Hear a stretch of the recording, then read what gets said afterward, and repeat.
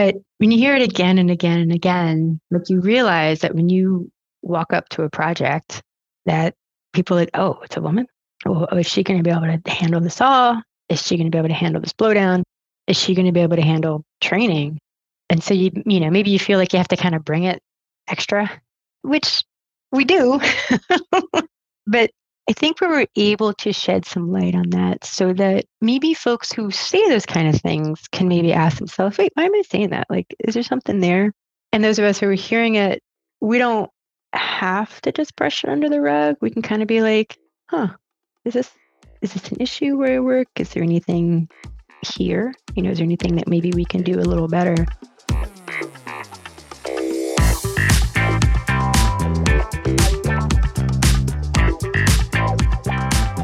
Welcome to Trail Effect. I am your host, Josh Blum.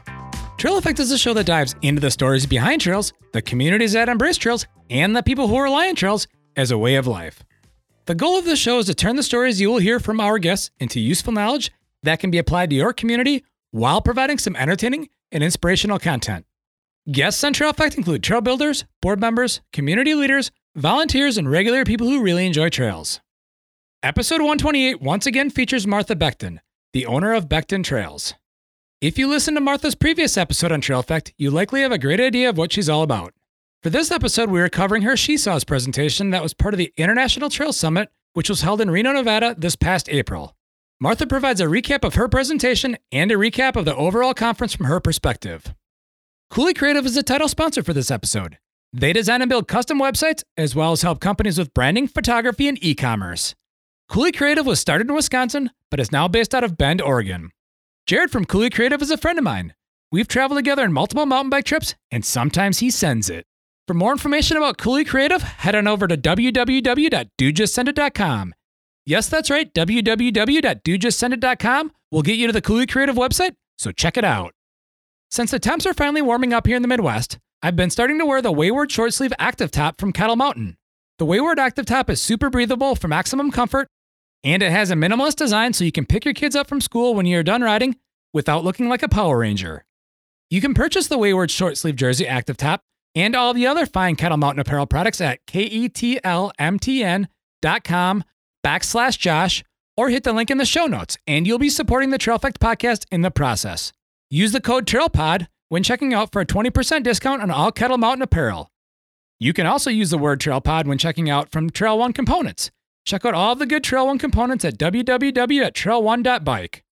I'd like to take a moment to thank all of the listeners and guests who have taken the time to share the Trail Effect episodes on their social media accounts, such as Facebook, Instagram, and LinkedIn, along with tagging Trail Effect in their posts. This has helped a lot more listeners find the Trail Effect podcast. Please keep up all of the sharing, commenting, and tagging of Trail Effect. Now on to Trail Effect with Martha Becton and the She Saws presentation.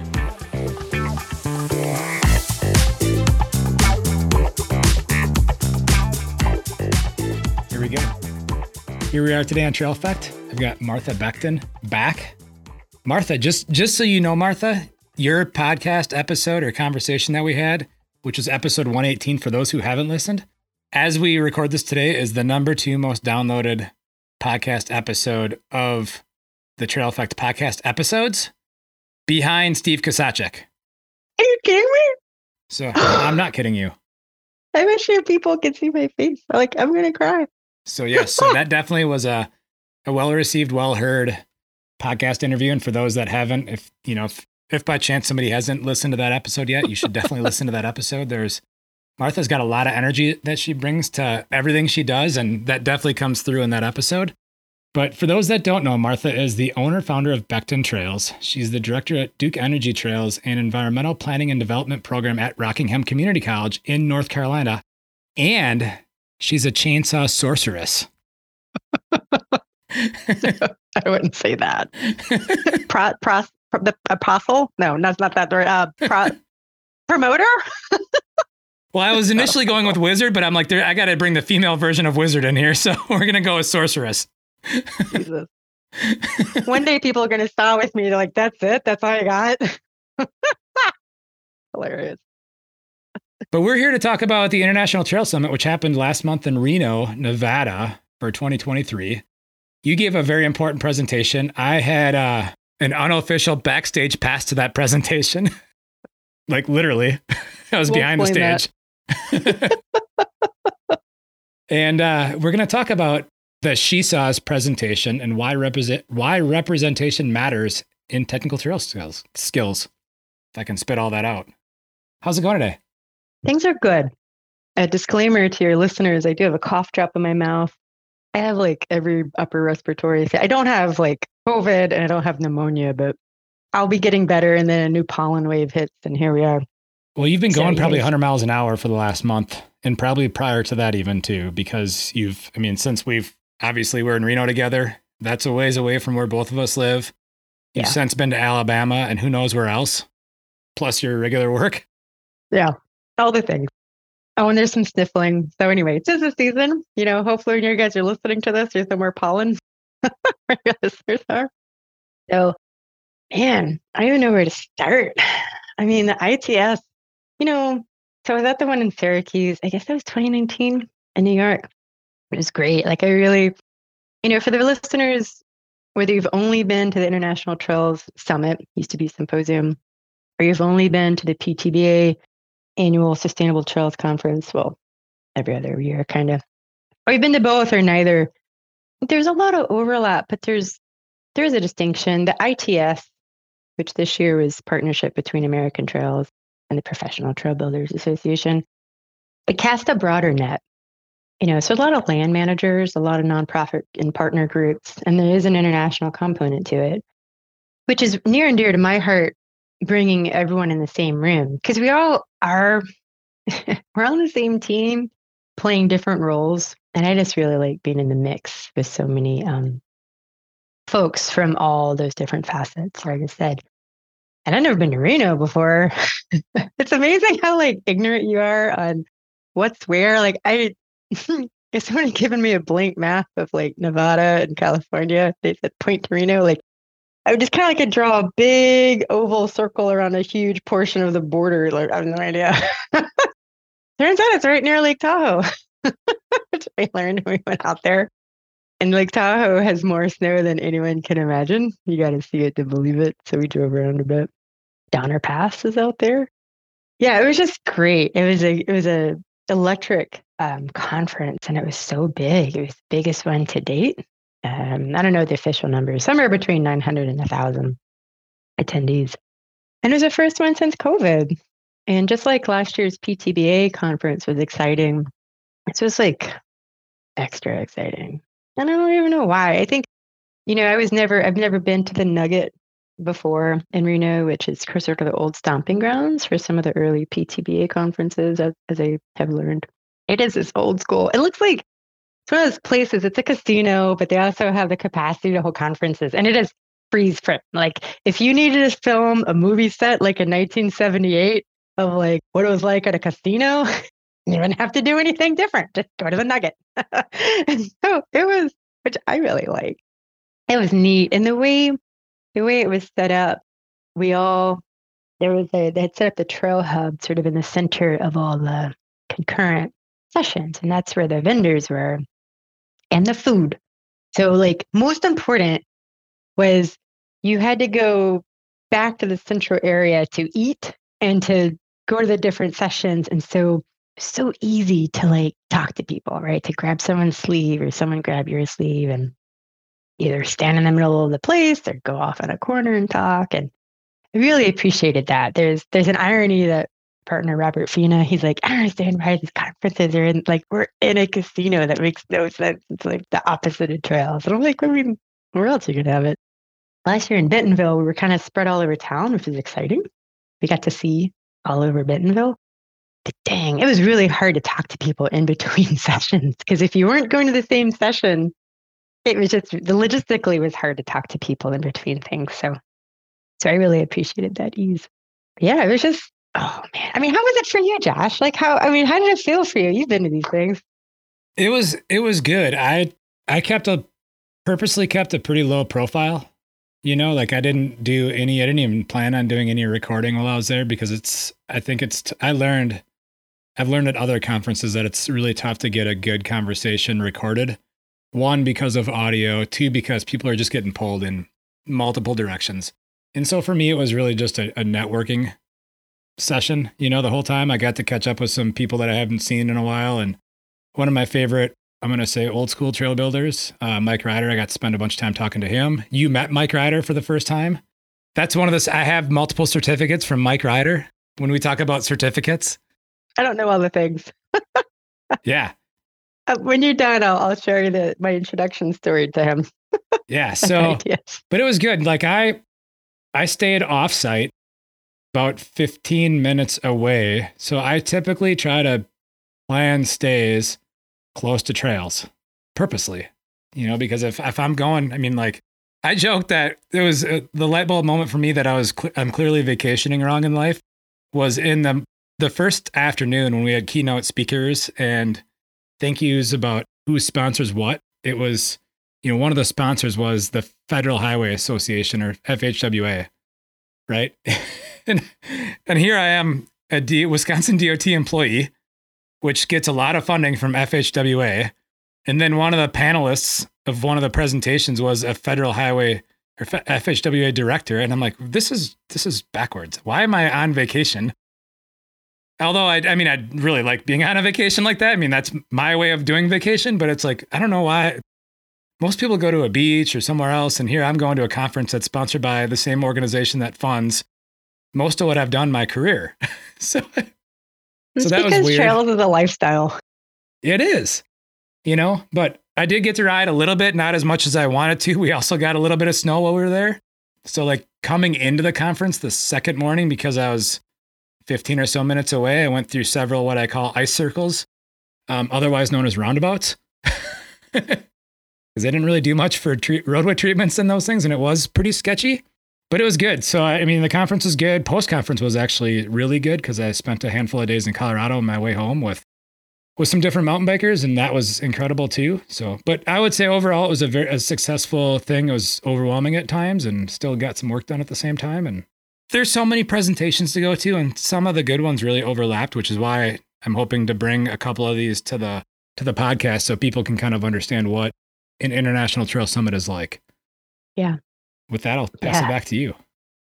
Well, yeah, I'm glad you're doing sort of a series kind of post ITS because I think they're really valuable professionally for folks in a variety of facets in trails. You know, I mentioned it when we were talking last on the podcast is, you know, whether you're a volunteer with a nonprofit, you kind of know who you are. If you're a volunteer that gets a lot done, right, and you're interested in becoming good at your craft, or you are a paid staff, you know, in a partner group, or you are a land manager, or you are thinking about or already a professional trail builder, you know, these are just invaluable. You know, I know folks kind of come and go from them, you know, once they start going, but I think really opening the door, being like, you deserve to go, right? You deserve to sit in on those talks firsthand, ask questions, and talk to the presenters. You know, the presenters are just, they're no different than anybody else. They're not rock stars. I mean, there they are, but like you can go talk to them and you can get exchange information. And then now you have like a point of contact, both professionally, and these are also how friendships develop. Well, so, okay, I want to riff for a second on Mike Ritter. I got to give a shout out to a few key folks from the ITS. One's my partner, Robert Fina. God, it was a weird role because he was my right-hand man. He has a lot more expertise, like technical expertise than I do in a lot of areas. He can do things with dirt that I will never be able to achieve. Really good with a chainsaw. You know, I mean, we're both sea sawyers, but he can saw circles around me and he will be able to do that for a while. Great trainer. A lot of how we train, we've learned, you know, as a system between the two of us. So sometimes it's hard to tell, like, when one of our expertise ends and others begins, because it's a big combination. But man, he was just knocked out of the park. Because bless his heart, like we stayed off site as well. We had about a 10-minute walk from an Airbnb. I was up late on the computer. I was up early on the computer. I was on the computer at the thing.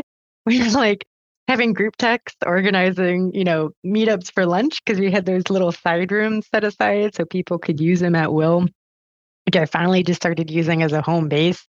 Then it'd be like a group of 10 people that he knows one. I'm like, hey guys, let's whoever gets lunch first, head to Redwood, whatever. And he'd bring me plates of lunch. So it's kind of a swap of roles. He was amazing. So just a huge shout out for Robert for rolling with the nuttiness that was the ITS. And then Michael Meister from Tennessee State Parks. We met in Syracuse in 2019, have been in touch since. If you think I'm high energy, he's the Tennessee version of me, a little younger. Good Lord. Just like two little terriers, off and running, always doing stuff. And he'll tell you himself, he's a magical unicorn. He's like a magical Pegasus, like with the horn, like the unicorn Pegasus thing. He's all the things. And wings. And wings. Yeah, he ended up just sort of, I don't even know how to explain it, but we orbited around each other the whole conference. It was really good because it turns out we were kind of been working on some overlapping things the last couple of years. Me a little bit at the county level in Rockingham, North Carolina. He at the state level. And then when I started talking to him about higher ed stuff, I didn't know his background was actually technically teaching. So anyway, Mike not only we got involved in some stuff together at the ITS, he was like my lighting guy, like for one of the sessions. And he was just the trails community, like being a problem solver is currency. I mean, I guess it's like that in a lot of areas, but truly in trails, because all of us are overworked and, so if you can show up solving problems, you're golden. And that's Michael Meister. And Michael, the first night, like the night that the ITS really kicked off, Robert and I are about to head out. There's only a few folks left in the trail hub where the vendors are. And I see Michael and I was like, hey, he's like, Martha, come here. He's like, I want to introduce you to somebody. I was like, all right. He's like tall, older guy. Clearly this was his booth. He's like, I want to introduce you to Mike Ritter. You guys should talk about, education, higher ed, and trails. You might be interested in him coming up to Rockingham to teach. I'm like, oh yeah, Mike, what's your background? I'm trying not to be like, I don't know who this guy is. I'm trying to kind of sniff him out. And then Michael Meister gives, he's like, everything I've learned about trail building, I've learned from Mike Ritter. So for better or for worse, but I think he's really good. Yeah, it turns out Mike Ritter. I learned over the course of the next 24 hours that he basically started like the IMBA Trail Crew Care program. Popular terms like rolling grade dip and, rolling contour design. We have Mike Ritter to thank. I mean, I know we don't work in a vacuum, but he's a big deal. And I immediately knew that on that conversation with Michael Meister, that this was the person you were referencing when you had said you'd taken some classes from and had certificates. So Mike Ritter turned out being a key person as well, not just because he's Mike Ritter and he's there, but yeah, we really, what's the word? Hit it off together. Not only have a lot of shared interests, but I'll probably make it make sense later on, but he really told me some meaningful things over the course of the ITS, some side conversations. And, because sometimes I am kind of high energy and I get myself involved in a lot of things. And sometimes you're like, am I even like doing anything? Like, is what I'm doing.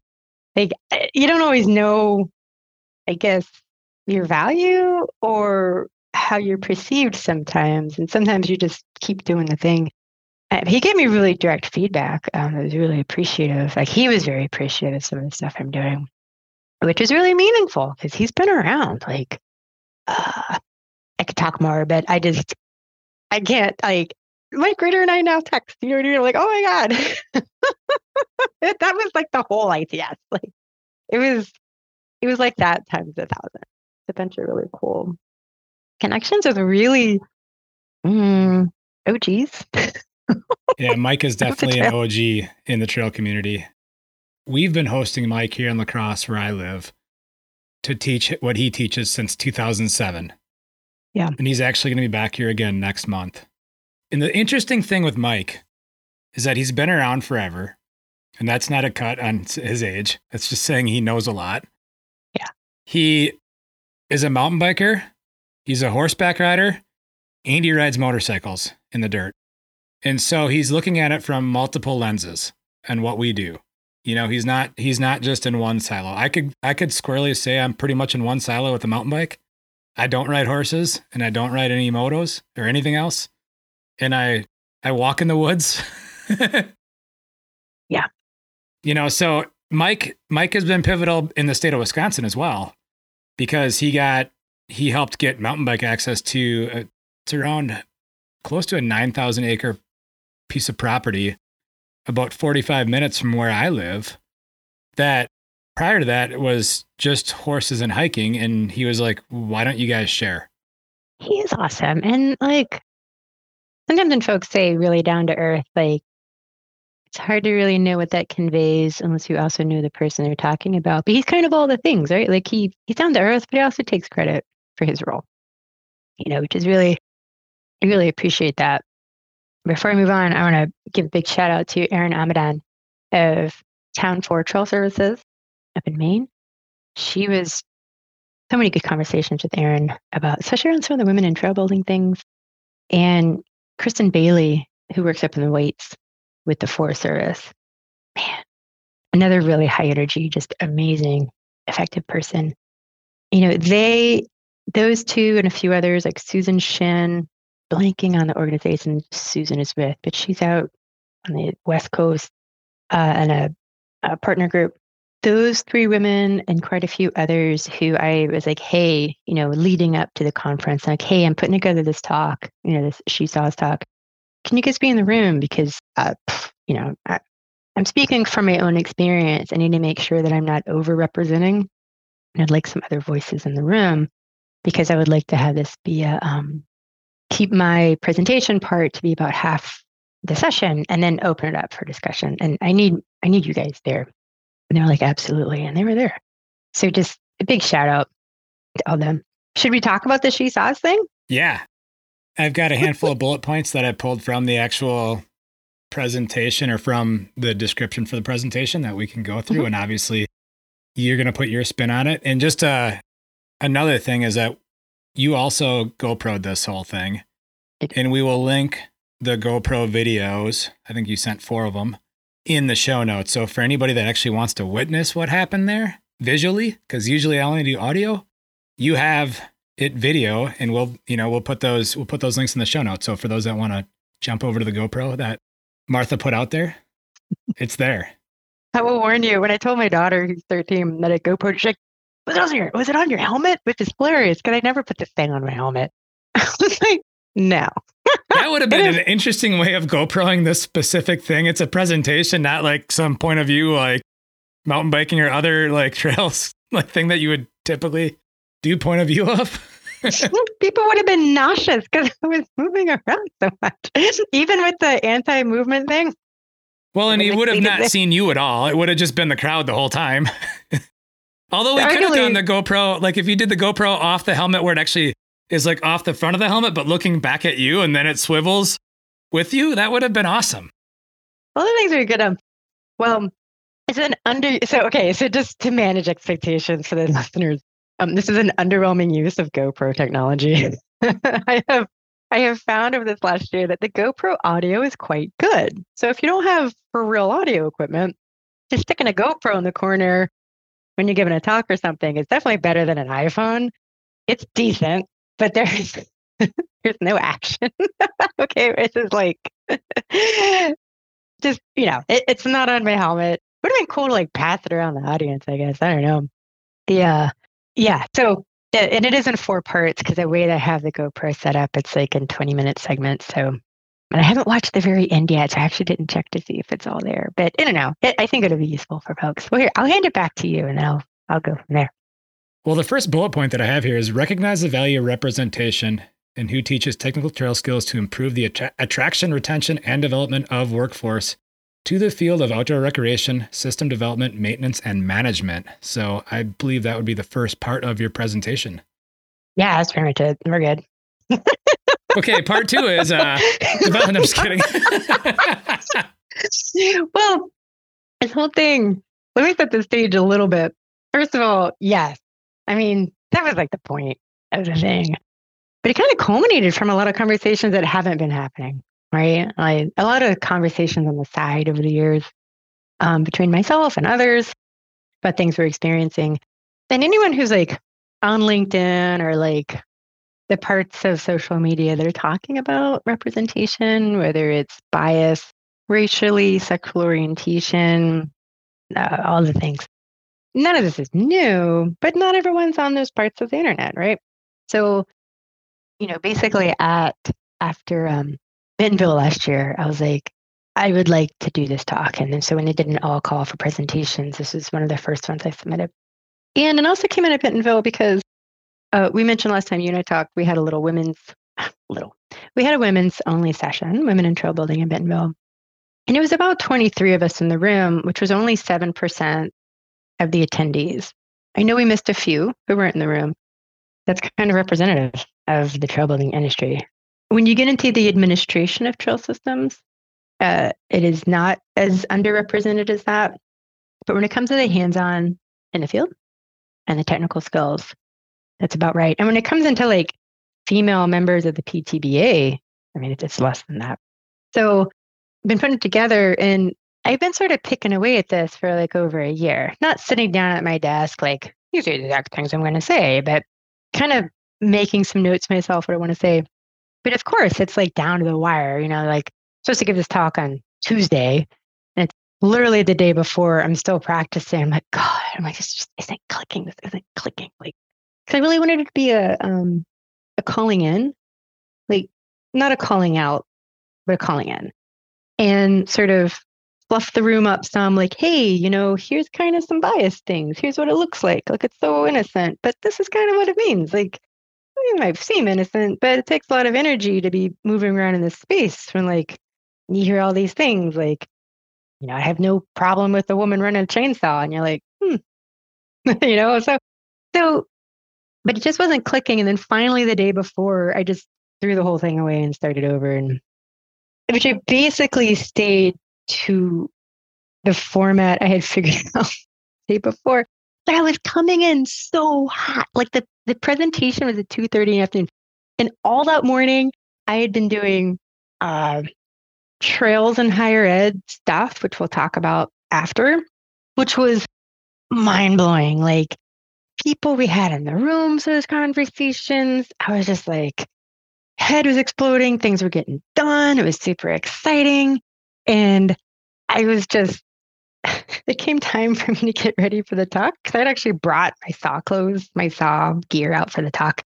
I just skipped the session prior to just kind of get ready. And I'm trying to like, in a mindfulness sense of like, get grounded and, be mindful and not be peeing off the walls. I was like, I can't. We're just gonna go in there roaring hot because I can't seem to settle myself down. Hopefully I'm coherent and don't just say profanities the whole time. And hopefully I don't talk too fast. And when I got to the room, I didn't even know which room it was. I mean, I knew on paper which room it was, but I hadn't put my eyeballs in the room. So when I walked into the room at like 2:15, it was the smallest room in the whole conference. I admit I was a little disappointed, but the benefit is we packed it out. I mean, that's how I got an unofficial backstage pass. Why don't you tell it from your perspective at that moment? Because I was watching the GoPro and I can see when that happened. Like, what? I'm going to hand the mic to you for a second. Aaron Rodgers and I walked in together and we walked in right as it was starting. And the room was full. And so we kind of sat in this corner, but you couldn't see you at all, really.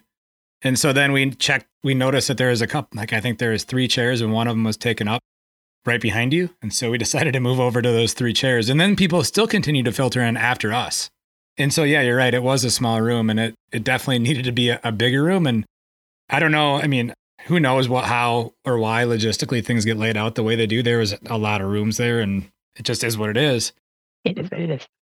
But at the same time, I think it probably made the session, maybe this is a bad choice of words, more intimate, so totally people felt like it was easier to talk amongst each other. And especially when it opened it up to the second half, where you were taking feedback from everyone that was there and answering questions. It really did. And because, intimate is exactly the right word. It really was. And I was kind of roaring to get going because I just like the, I don't know, excitement and anxiety in me, which was like burning a hole through my person. So I was just so eager to get going. And I was like, I can't start early. I can't start early. I can't start early. But I did kind of get going, but like I could see people backing out the door. And so I kept stopping and say, hey, move in, like really move in. And the session before me had been a panel. It was a panel that Emba was on and talking about, probably e-bikes. I forget. So it was still set up like that. So yeah, you guys ended up in the panel chairs that we'd pushed back on the door along the wall. I mean, and because it was so close, I mean, I'm like looking at like a still shot of it today, like right now as we talk. I could like every time people were nodding and smiling or cringing a little, you could just feel it. Like you could feel it from each other. And I think it really did make a nice, I think it was good. Some of those really bigger rooms, I don't think would not have been as productive in the talking part afterwards. Yeah, I will say And mhm. I was in other rooms that were like maybe the same size, but like longer and narrower. And so like when you're in the back row, you're a ways back. And this was the opposite of that. And so this was good. It was set up this way. Yeah, in a way, like the room was not fan shaped. It was a weird non-standard shape. And so yeah, at no point was anybody that far away. It was kind of like an arc of people instead of a tunnel of people. And yeah, it was like off to the races. Like the gun went off, the gates were open and off. Off we went. And, The only thing I was missing was you firing up a chainsaw. I thought about the day before because we could have gotten a chainsaw in there, but I was like, that'd just be distracting. It was good. And, it's hard to say, but the room was probably 80 to 90% female or people who identify as female. And I was hoping to have, I wanted men to be welcome too. And I felt like we had a pretty good space for that. And, some of the things we talked about was, we try to kind of set the ground like, hey, what are some common things we all have in this room? Like, we like to work with our hands. We like to be able to see that at the end of the day, we've done something, like it's physical, like it's there. And we like working outside. And even folks who maybe their job is more office based now, they still have that sort of common appreciation for the outside stuff. And we kind of shed light on how satisfying this work is and why don't we have more women doing it? And I kind of like the family going to therapy. Like you can't get better if you don't talk about all the things, right? You can't just like nod your head and say everything's fine. It's like, so we did kind of talk about some of the bias, we experience and hopefully to help get people thinking. So not just those thinking who are sort of, when a lot of times when those things are said to us, again, my favorite one is I have no problem with women running a chainsaw. Um, again, it sounds kind of innocent and it's usually not meant in any kind of bad way. But when you hear it again and again and again, like you realize that when you walk up to a project that people are like, oh, it's a woman.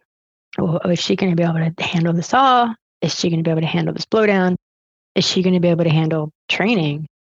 And so maybe you feel like you have to kind of bring it extra, which we do. But I think we were able to shed some light on that so that maybe folks who say those kind of things can maybe ask themselves, wait, why am I saying that? Like, is there something there? And those of us who are hearing it, we don't have to just brush it under the rug. We can kind of be like, is this an issue where I work? Is there anything here? Is there anything that maybe we can do a little better? And then, yeah, we talked about the workforce shortage, right? Anybody trying to hire, whether it's a nonprofit, a trail builder, or land manager, it's hard to hire right now for a bunch of reasons. Part of it is like the public doesn't really realize this is a viable career. But I think part of it too is I think women, well, a lot of the folks doing the work are white males. The social media folks who are in charge of the social media account, which very few times as a professional, it's usually just us doing our best, right? There's a little bit of tokenism, right? Like when you got like the one black guy or the trail crew, like you try to make sure he's in the photos, which, it is what it is. And it's important that we try to boost the representation that we have. But when you show up, you're like, oh, wait, there is the only one Black person here among 20, or the only 3 female among 20 or whatever. So, you know, I think I think a lot of our potential workforce just don't see themselves represented in the work because they're not, right? So what can we kind of do about that? And the we kind of moved into that. What can we do about it? And part of the talk was me admitting that I myself have chosen to be a little bit more out front as being a woman who has technical trail skills, both as a trainer and as a professional, and walking that line between not overselling my skill set. I'm not the best. Like, I'm not amazing. I'm perfectly adequate in a lot of things, but I enjoy teaching. And I really enjoy teaching and making people feel a little more comfortable doing these skills, whether they are represented or underrepresented. And I enjoy the problem solving aspect of teaching, but letting myself be a little more out front that I am a female. And let's talk about some of these things that we can break some barriers down. And we kind of went into, I wanted folks who were there to walk away with some action items they could do. And I can talk more about that. But I want to hand the mic over to you, though. And you were there in the room. I want to hear kind of because you and I haven't really synced up. Like, what was your experience like there at the talk? I was pleasantly surprised with how many females were in that room. I too think there should have been more males in that room. Mm-hmm. But, part of the problem we've already identified is that you go to a conference like that and there's like a bunch of other things going on at the same time. Yeah. I definitely made it a point to be in your thing. 1, because it's you. 2, because I want to continue to shine a light on these topics. And 3, because I wanted to see how other people reacted to it, what some of the questions were, and just who was there. And so I thought it was awesome that you actually fully dressed up as a Sawyer. You should describe this to the listeners. Well, they can look at the video. That's true. They can look at the video, but I mean, you had full on chaps, mm-hmm. The full setup that like you're going out to either train or do the thing, right? Mm-hmm. And that was good too. Like I wouldn't have thought of that personally because nobody is in there. Well, I mean, some people like showed up in what they wear every day, but like it's a conference, like so you don't think to show up in what you're going to wear into the woods. You wear what you wear to a conference, which typically isn't chainsaw chaps and a helmet and all the other things. I mean, we were missing the saw, but yeah, and my belt, my cool suspenders. But you had all the things, right? I mean, yeah. All the things to prove the point or to make the point, to both verbally and visually talk about your topics. And the second bullet point is exactly what you were going into, which is to develop actionable changes. And I think that is important because we do need to not just talk. We do need action is a lot more important than words. Yeah. Well, and I feel like in some of these conversations, the way they go is people kind of recognize it. I don't want to say it. I was going to say people recognize it as a problem, but that makes it sound like super big and it's hard to do. But people kind of recognize something there. But then we're like, well, what are we going to do? And I really wanted to make it very accessible because a lot of these things, it's really just nibbling around the edges in a good way, right? It's not just lip service, but there are some. Once it's on your radar, and you start asking yourself, we do have our intern crew this summer of 3 females and 2 guys, and we do need to have a saw training to get everyone certified. Who should we bring in? Right? There's a decision point. Somebody's making that decision. So I wanted to help like some no BS things people can do, not like bring in a DEI person, like diversity, inclusion, equity and inclusion, and do full training because all that's really important. But that's also like not going to happen anytime soon for a lot of these workplaces or organizations. So in the meantime, what can you do? And, one of the things we talked about was not only the people who are doing this work letting themselves be a little more seen, but like the training component, right? Like there's 2 different parts. The people who need training and the people who give it. I guess there's a third part. The people who are making decisions on hiring trainers. And I really wanted the women in the room to self-advocate that they need training, right? They deserve to become good at their craft. And many times, I think we all have stories of like, doesn't matter who you are. Man, so-and-so gets into training and like they don't really need it or they're not going to use it. Or they do need it, but I really feel that we had in our budget to send both of us, right? Self-advocate. And for folks who are in the decision making of hiring trainers or in the decision of sending people off to training, do that leadership thing of make sure maybe some of your quieter people are being included in that. There's not a, we do not have a surplus of technical trainers right now, but do your best to try to bring someone in who maybe represents sort of the non-dominant group, if possible. And sometimes maybe that's a younger person or a female or a person of color, or you do have a lot of say in who you bring in if you can find them, right? I mean, there is kind of a problem of not having enough trainers, but also really wanted to encourage women to step up and train. And, I really wanted to be like, you do not have to be perfect to be a trainer. I feel like we're not the only ones who suffer from it, but sort of the imposter syndrome of like, maybe you've got tasked to do training and you're like, oh my God, like I'm underqualified.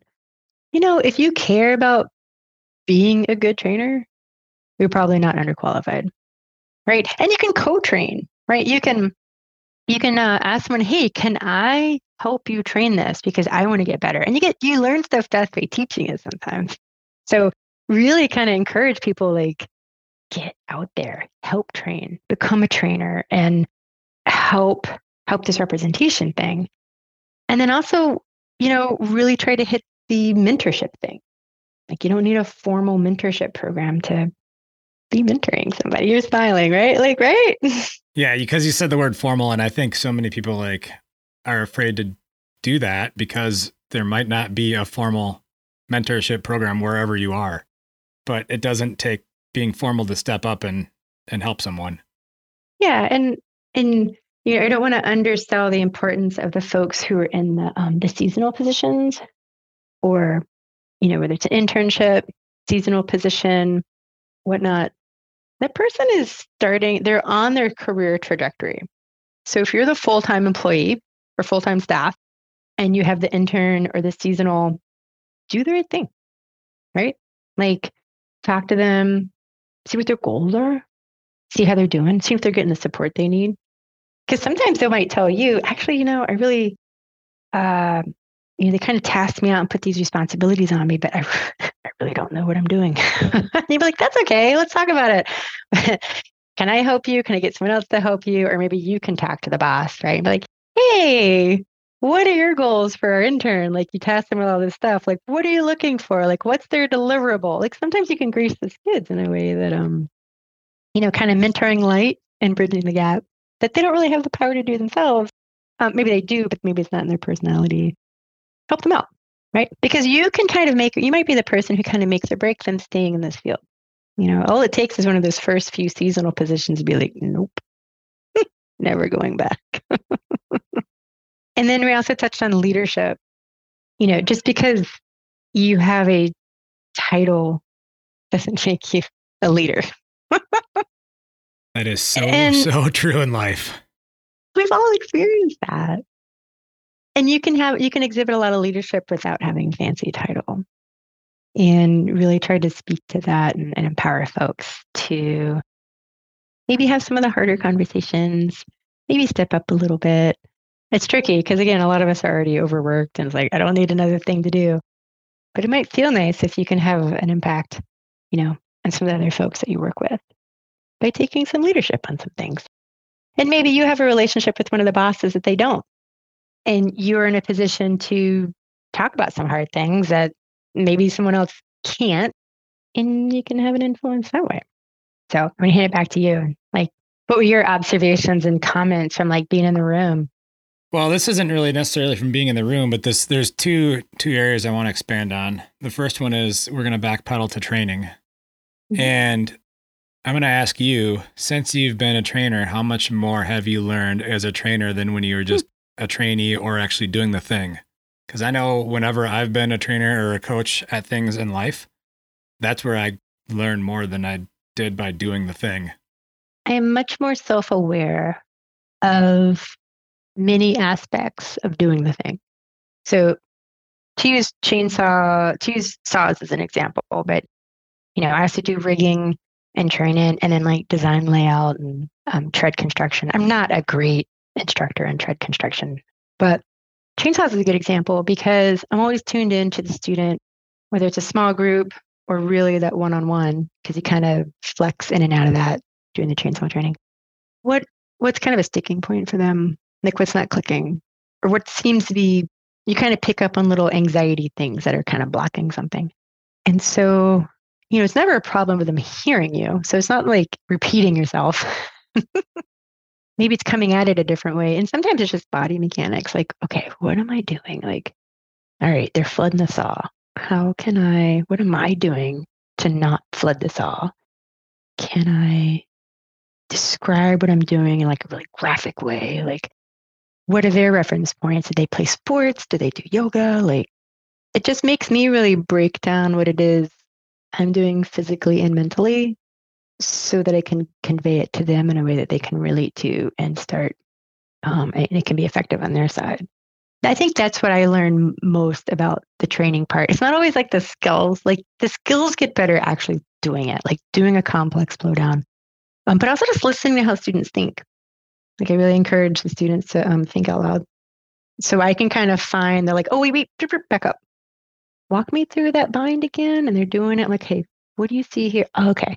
And then you can see like the break in their understanding and try to bridge it. But yeah, a lot more, I think, self-awareness of my brain is working and my body is working when I'm doing the thing so that I can teach it. Well, and the reason why I ask that question specifically is to essentially encourage more people to take the role of a trainer in that there's byproduct benefits of being a trainer that are, I say a lot. What I'm about to say is something I do say a lot, and it's something I pulled out. I mean, I knew it before I heard it, but I didn't really ever hear it said this way, which is Matthew McConaughey a couple of years ago wrote a book called Green Lights, and he talked about in that book the intersection of selflessness and selfishness being that sweet spot. And being a trainer can be both. It's selfless because you're helping others, but it's selfish because you're helping yourself. And so the reason why I asked that was to kind of illustrate that being a trainer is both those things and to encourage more people to do that. Yes. And two additional benefits. So that was an exact lead into what I'm about to say, but there is a benefit to being somewhat newer in your craft and being a trainer of new people because you can remember what the learning experience was and you can really relate to the things that you got hung up on and make it more normal for the student. Like, hey, it's okay that you're having a hard time with this. Man, I had such a hard time with that a couple of years ago. Here's what helped me. Versus people who maybe been doing something for 20 years, they kind of forget.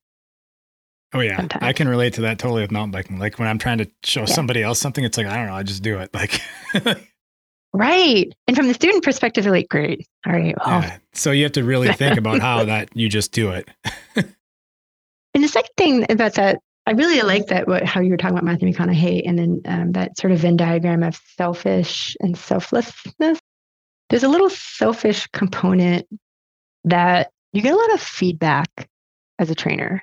Well, you can invite a lot of feedback. We invite a lot of feedback. Some of it's kind of hard. You're like, oh yeah, you're not wrong. And that was hard to hear.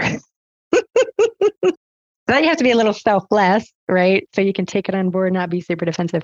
But the selfishness is honestly, when people feel that you benefit them and you help them learn the skill that they're going to go use, they tell you thank you. And they maybe tell you thank you about something that maybe you felt self-conscious about. Like I'm not a very linear talker and sometimes I'm overly animated and I can be a bit much. And people giving me feedback as a trainer when they talk about those things that I have gotten negative feedback on my life, but they're seeing it as a benefit. That's a little selfish on my part to be like, oh, I do have some good qualities. And it's like, I mean, we're both smiling really big, but I don't know, like we need some of those confidence boosts sometimes. Like it's really nice to feel that like, I don't know, you're not screwing it up all the time and you're helping somebody out. Yeah, for sure. The other direction I was going to go with what you were saying is the leader part, and this is from we're referencing books here today or authors.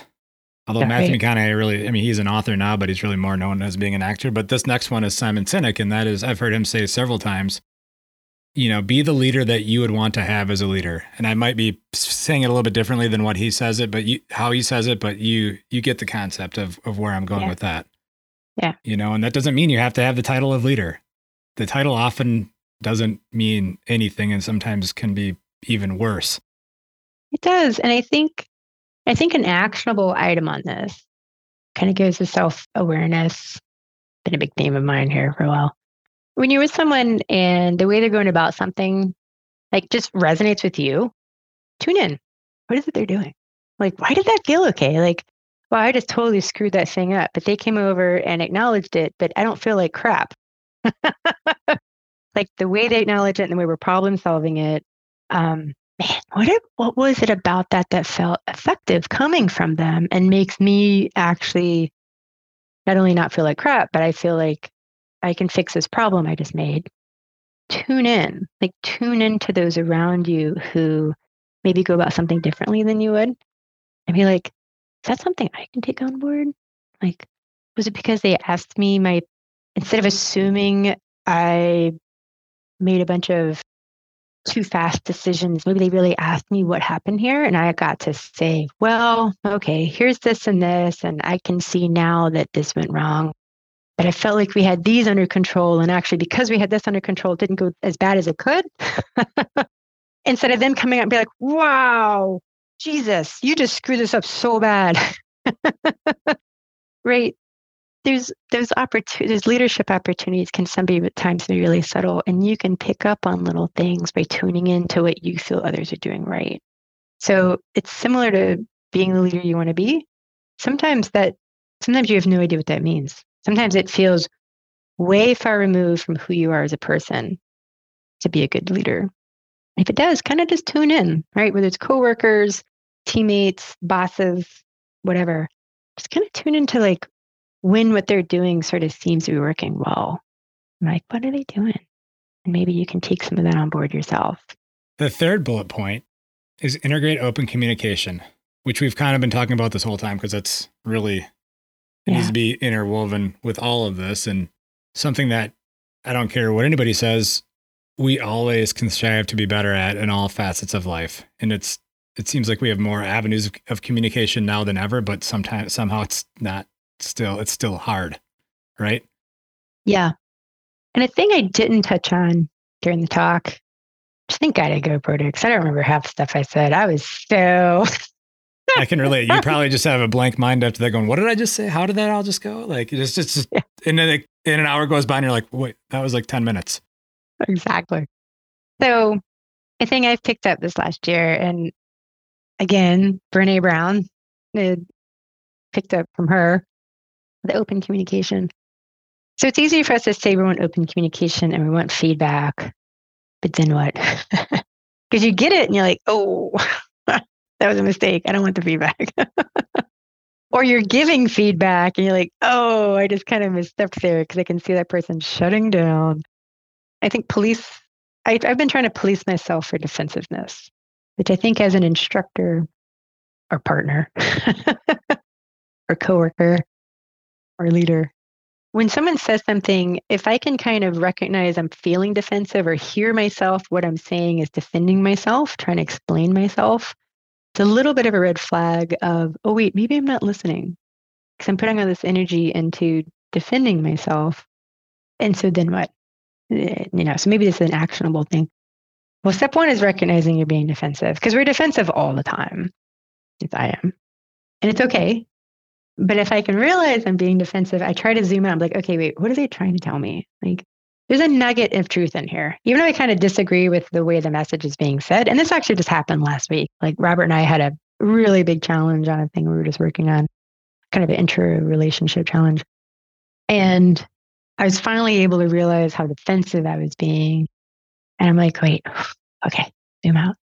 What's the nugget of the thing he's trying to say? All right. And it can be this way for students too, when they're giving you some feedback, when they're like, I just feel like you're pressuring me, or I feel like there's all this pressure for me to do the thing. Well, even if you didn't feel like you were putting pressure on that student, maybe you were. And regardless of whether you meant to, they're feeling it. And so instead of trying to talk your way out of it, like, oh, that's really helpful for me to know. Okay, well, let's zoom out. What would be helpful for you right now? And then try to listen. That doesn't mean you can actually execute the thing they just said, right? But a lot of times there's some space in there. And so, the open communication, there's books and all these sorts of things about how to facilitate it. But like an actionable thing that has helped me professionally and personally this last, year or two is like, if I'm being defensive, like just like, whoa, okay, zoom out. Like, what's the lesson here? Because there's a nugget of something there for you to take on board. And I think it can be tricky with the bias stuff. When I might bring it up with folks I'm working with, I try to step really lightly and listen for their defensiveness. Because if I sort of elicit defensiveness in them, then they're not going to listen. They're busy defending themselves. So how can I kind of zoom out a little bit, or maybe just let it rest, bring it up later, or maybe that's it. Maybe all I could do is just kind of bring it up, and maybe it'll simmer with them a little bit. That's a very good point on the defensive stuff, because I get really defensive too in certain things, and I need to have more awareness about that on myself and with my partner in life, especially. She's a hard one. She's like, you always get so defensive, and I'm like, and you don't even realize it. Like it's yeah, not trying to be defensive. Well, it's super natural. I mean, it is 100% natural, and also you're feeling like they misunderstood the thing, right? They misunderstood you, or they don't get it, or da da da da da. I mean, all that stuff can be true at the same time. But when you're really busy being defensive, I don't know, it gets to be a little roadblocky. Is there anything with the seesaws? I can't even say it. With the seesaws for the seashore. With the seesaws presentation that you want to bring forward that we haven't talked about yet, either from feedback that you received during it, post it.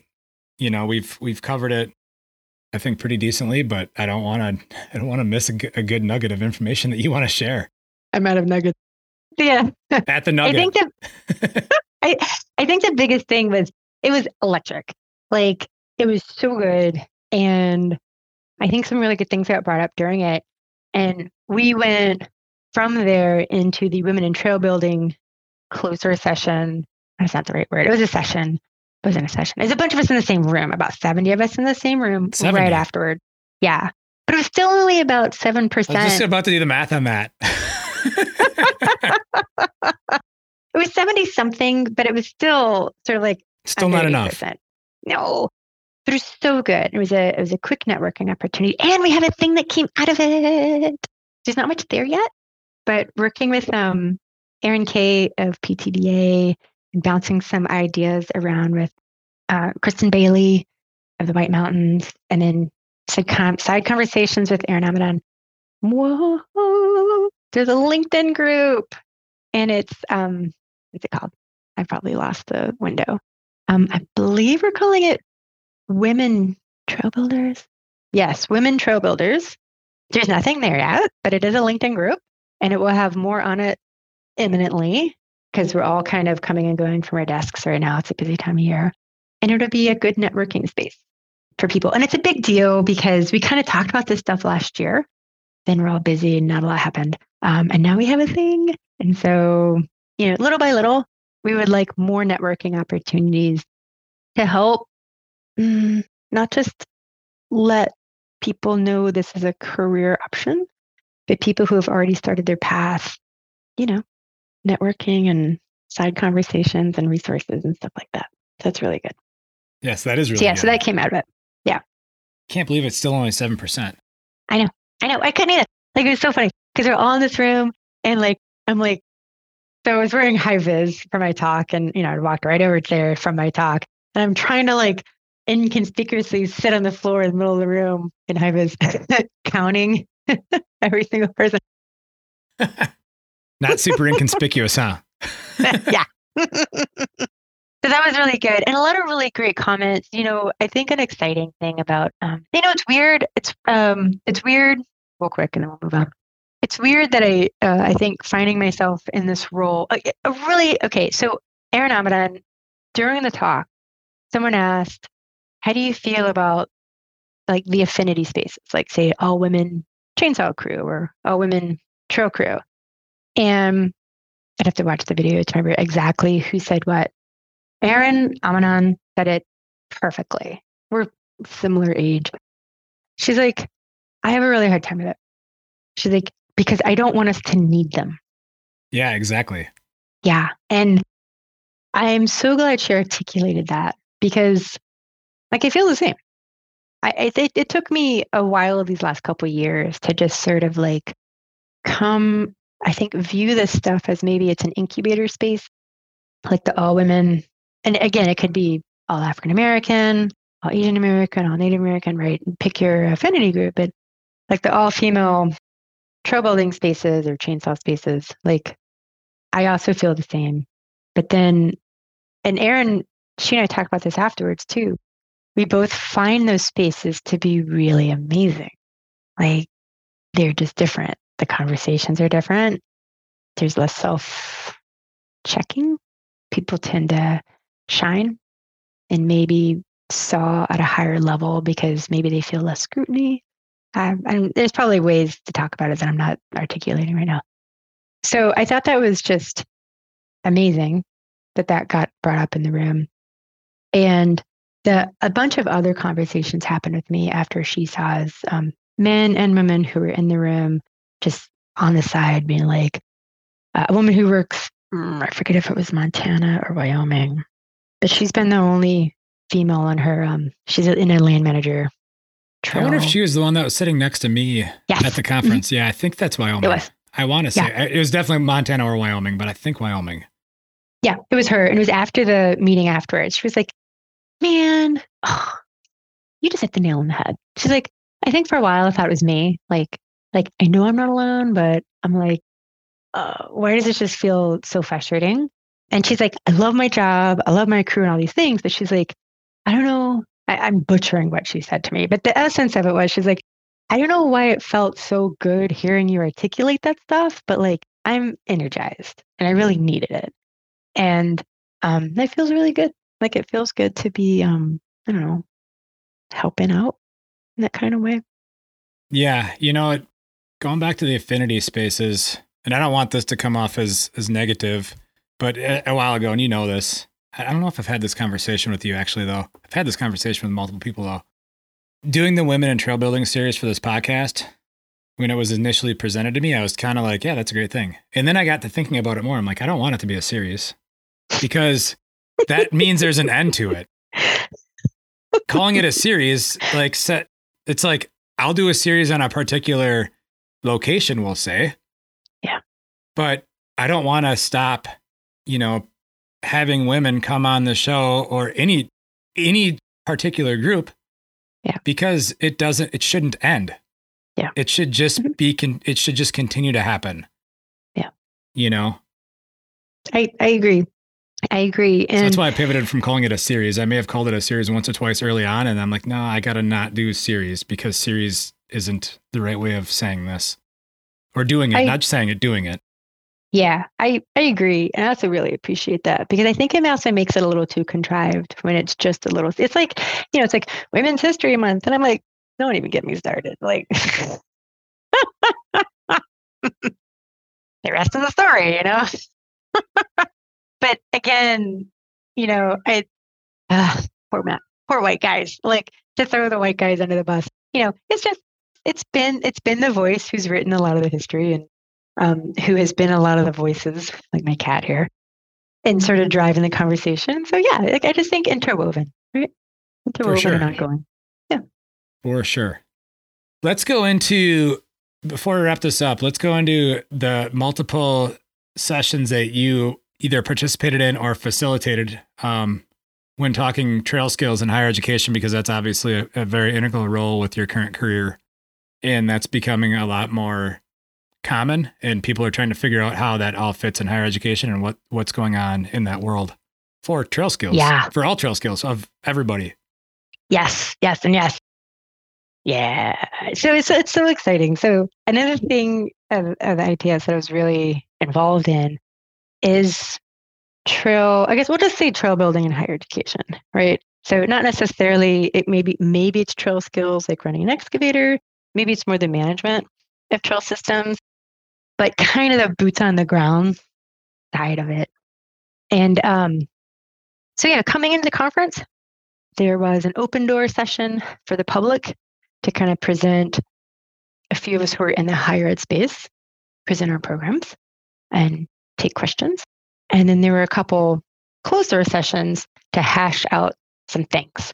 And all of it was really exciting because some of this stuff's been kicking around for a couple years. There have been some programs that are out there and things are starting to coalesce, I think, in a way that's going to, over the next couple of years, meet industry needs more than it has been.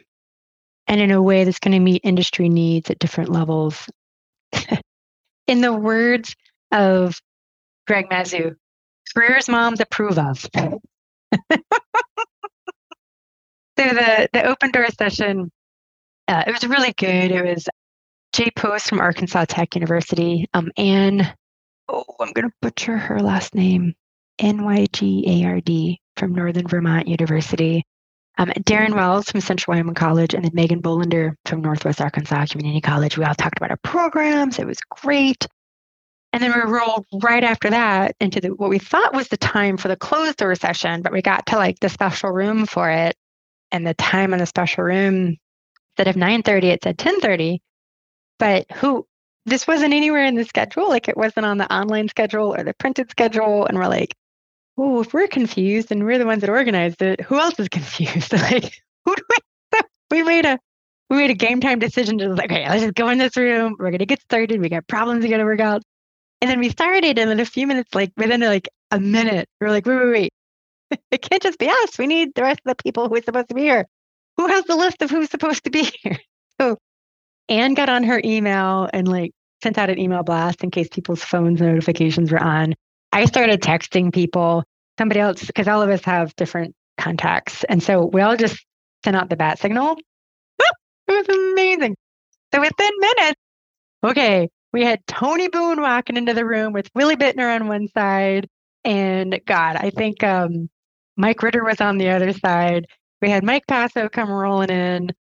We had one of the Forest Service guys who I just got introduced to like a few hours before, representing Region 8. He came rolling in, and Michael Meister from Tennessee, he came rolling in. Somehow Jake Powell from Utah State and Wendy Lutz from Arizona. She's also the faculty of University of Arizona. Anyway, within a few minutes, we had a room full of people, and it was the right people in the room to start working on things. Man, we had like a 2-hour, like keyboards were burning up, taking notes. And the things we were really trying to hash out was, what are we doing? What's our point? Because our different programs are kind of in different stages of development or growth. And obviously we have different industry portions we're trying to support, right? The land managers, the nonprofits, the trail builders. And how do we do that? And a thing we've been talking about, well, it has been talked about for years, but it's finally starting to get some traction. It's kind of the credentialing stuff. You know, the construction industry has a very robust credentialing and certification program for different technical aspects of the construction industry. And yeah, we really it was great. Oh man. And I'd never met Greg Mazu before from Single Track Trails. It's fabulous. Because he's like, all right, I'm just going to say some stuff here and I don't care what it sounds like, but here's some truth. And we're going to like talk about this, like, so here's some issues. And it was just like that again and again with some really good sort of what's next steps. And Jeremy Poore from McDowell Tech in North Carolina, like he and I are just getting to know each other. Like he really shined of like, okay, guys, like time for all right, we need some action items. We've been talking, we need some action items. So we all got some action items out of it and then did the next step. And it was just so good. And it was coming out of that conversation that Mike Ritter and I talked on the door. He's like, I've been in conversations like these off and on for, I don't know, a while now. And I feel like things are really starting to move. Like, thanks for your role in this. And obviously it's not just me, right? It's a bunch of us, right? A bunch of us, and including, Aaron Kay and Mike Passo. Like, things are starting to move. And Dr. Megan Bolender from Northwest Arkansas Community College, she's bringing a background of construction and of community college workforce development that a lot of us don't have. And it's just like, I think we finally have enough people working on this stuff between different people's energies and expertise and backgrounds and bandwidth. Things are happening and it's good. And there's another closed door session that was the next day that Mike Ritter pulled me into. And that was Megan, again, Dr. Megan Bolender from Northwest Arkansas Community College, talking specifically to the trail builders, to PTBA members, sort of talking about the program they're developing there at Northwest Arkansas Community College, because they've had a bike tech program and now they're working on the trail building side of it, right? And it can be paired with one of their construction degrees. And it was just, again, it's conversations that are really not just talking about stuff, like action items coming out of it. And I think over the next 6 months, year, we're going to have traction on the arc of this trail building in higher ed. And I'm just going to steal his line. Greg Mazu, we're going to have careers moms approve of. Instead of being like, what? What? No, you're not. No, you're not studying trail building. No, like that's not a thing. That's a hobby. It's going to be real, and it's going to be real in a way that like people can relate to and get federal, scholarship funding for, Pell Grants for, parental support for, and maybe we'll start chipping away at this workforce problem that the whole including the Forest Service, is working on. Yeah, it's coming. It's just really good stuff. It's just, a lot of good things come out of the ITS.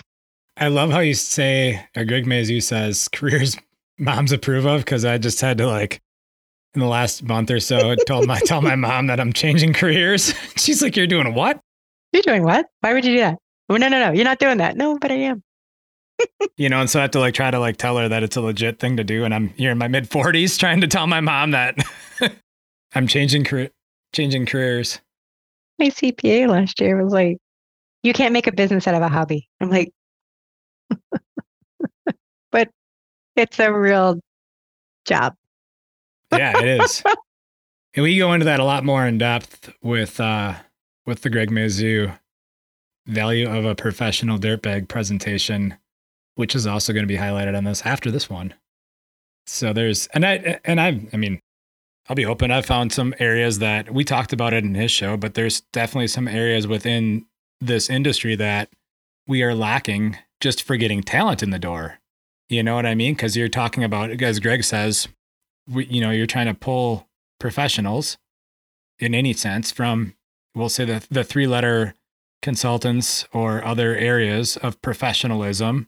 Maybe that's civil engineers, maybe it's landscape architects, maybe that's regular architects, construction managers. Plug in the profession, right? That you need to have in trail building. Mm-hmm.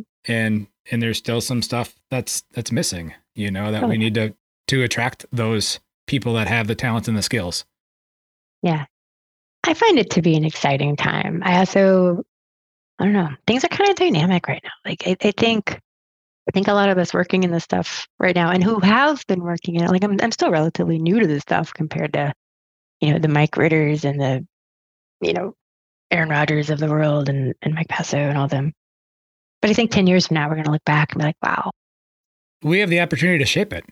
Yeah. I mean, how many, take another profession that was shaped probably a few decades ago or more. Yeah. And I think there's a lot of parallels in the trades, and I think it'll be good. It's needed. And I think the whole industry will benefit, I think, from a lot of things that are starting to take shape. Yeah, for sure. And I mean, we're talking about trails, and trails offer so many more benefits than what people really realize, especially when you hit on the mental health side of things. This actually dawned on me when I was in Colorado, just on my way home from the ITS conference in Reno. And that is, when I go mountain biking where I live, I don't really fully unplug from day-to-day life mentally because I know the trails so well that I don't need to mentally unplug. And I still have the clutter bouncing around in my brain that you're trying to get away from. And it dawned on me in Colorado because I was riding trails that were a lot more technical than what I would ride where I live. And so, and B, just at the most basic level, different. Back home, I know where every root, every rock, every little line, like all of it, because I've done it so many times. In here, like around every corner is something new, or where I was in Colorado, so it really and I never looked at it like that before until I was in Colorado. I was like, I don't unplug as much when I'm at home as I got to on this trip because I had to truly focus. I'm going to riff on that for a second. Yeah. So it's fascinating. So yeah, because it was so new, you really had to kind of tune in, and it almost wasn't space, but you allowed it to take up all the space, right? It needed to take up all the space. Well, especially when it's technical, yeah. But it's interesting. So Robert and I recently in Alabama doing a trail assessment down there in the Sipsey Wilderness, which is really pretty. I didn't know much about Alabama. Full disclosure, I'm super dumb sometimes. I didn't realize that the tail end of the Appalachians ended in Alabama. I always kind of assumed it ended in Georgia. Honestly, I didn't know that either. Now that you say that, I guess I haven't looked at a map that closely. Poor Alabama. Yeah, it goes all the way down in Alabama. And super pretty. And the Sipsey Wilderness is kind of on the west side. And it's south of the Tennessee Valley. Did you know the Tennessee Valley includes northern Alabama? I didn't know that. And so, anyway, it's super pretty. And it was very, there's aspects of it that felt very familiar to the middle Appalachians and the southern Appalachians that are north of there. But it was also kind of discontiguous from the Appalachians. Like it wasn't along the ridge, and it's a lot of karst geology. So we have sandstone and limestone. Mm-hmm. And coves and waterfalls and caves and stuff. And so many times down there, Robert is sharing experiences from a lot of where we work up here with the folks we're on the ground with. And he's just like, he was able to really unplug. And because we hadn't been down there, and we're doing a trail assessment in a place we hadn't been, the trail issues were familiar themselves, but the location wasn't. And yeah, it was like, it allowed to take up all that space in your room, and the clutter of your daily stuff wasn't in there. And it was just, so I think both from a recreational side, but then sort of from the professional side, when you're on a new location, it kind of scratches that itch too of kind of immersive problem solving in a way that's not just exciting, but I don't know, not stressful. I mean, there's aspects that were stressful because we had a lot to do in a short amount of time. But when you're out there, it's just so immersive. Yeah. In a good way. Yes. Yes, it's good to actually have to focus on what's in front of you and not what may be actually behind you or mentally behind you or getting way ahead of yourself, and just be present, right? Yeah. Yeah. Well, how should we wrap this one up? I don't know. Thank yous. Closing comments. Words of wisdom from the chainsaw sorceress. I'll always chuckle. Again, don't oversell it. Thank you. There's a ton of folks I didn't think, but I have a lot of folks that I'm working with kind of new professionally, and I'm always just so excited. I'm so excited to be working with a diverse group of people right now, both on higher ed stuff, trail skills, Forest Service folks, federal highway administration. It's just neat. A lot of neat stuff going on. And I always appreciate people giving me the time of day. Words of wisdom. I think something has been present, I don't know, on my mind is kind of a vulnerability to doing stuff a little like pushing your skill level, whether it's technical skills or otherwise. And I think this whole year has been a lot of that for me. Some of it's really uncomfortable, and some of it is critiquable. Probably all of it. I think it is interesting. I've been thinking about the She Saws talk a lot and encouraging people to let themselves be seen, and also acknowledging that like it's not without risk. You know, it's a lot easier, I think, to kind of keep your head low, stick with what you know. And it's very satisfying to branch out.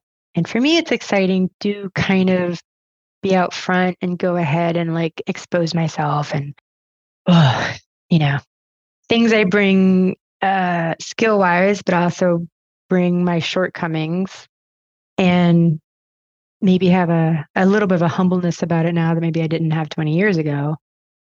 But also like just let it be out there and let myself be out front in some ways that like I'm not an amazing chainsaw operator. I am perfectly adequate. And that's okay. I don't have to be amazing at all the things to let myself be out there and be a little public about it. And yeah, I don't know. I guess just acknowledging as people branch out in their careers or things that they're passionate about, just acknowledging like it's not always easy, and that's okay. That is perfect. Perfect way to wrap this one up. Martha, I do thank you for taking some time out of what we know is already your busy schedule. Between, you don't even live near Rockingham Community College, for one. I don't. Nor do you live near Alabama or Reno or any place else you've been in the past month. Yeah. I appreciate your willingness to come on the show to talk about all the things that we talk about. Second, returning guest in the same, like within probably 2 months. I was like February 13th or 12th or something. Yeah, it was recent. So yeah. Now are we in May? We are in May. We're in May. It seems weird. It is weird. But we know we're in May because, like you pointed out early on, the pollen is in full effect. Well, Josh, I really appreciate you. Like, it has been a delight getting to know you more. And you're doing amazing work. And just watching you do your craft and then being able to know you more, like, just, man, you're doing great work. Keep it up. I know it's not always easy, but you're making a difference. Yes, that's something that people need to hear more with whatever they're doing, that whatever you might be doing isn't always easy, and to keep pushing, which you've spoken about many times in this show. Yeah, it not being easy doesn't mean you're failing. But you might also be failing. You're probably learning too, so it's not always failure. Exactly. So, well, thank you, Martha. Thank you for listening. Next week, we'll be featuring another presentation from the International Trail Summit titled The Value of a Professional Dirtbag, with presenters Greg Mazu and Drew Pollock-Bruce.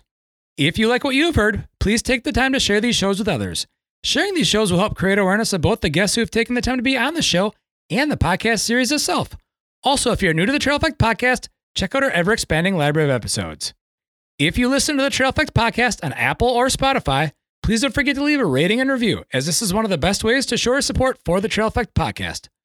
Also, don't forget to check out Cooley Creative at www.dudejustsendit.com. For additional ways to help support the Trail Effect Podcast, check out the affiliate links tab at the Trail Effect website, where you'll find links to Kettle Mountain Apparel, Worldwide Cyclery, and Trail One components. By using the affiliate links found at www.traileffectpodcast.com, a small commission will come back to the podcast, which will help keep this thing going. This podcast has been edited and produced by Evolution Trail Services. Thank you again for listening.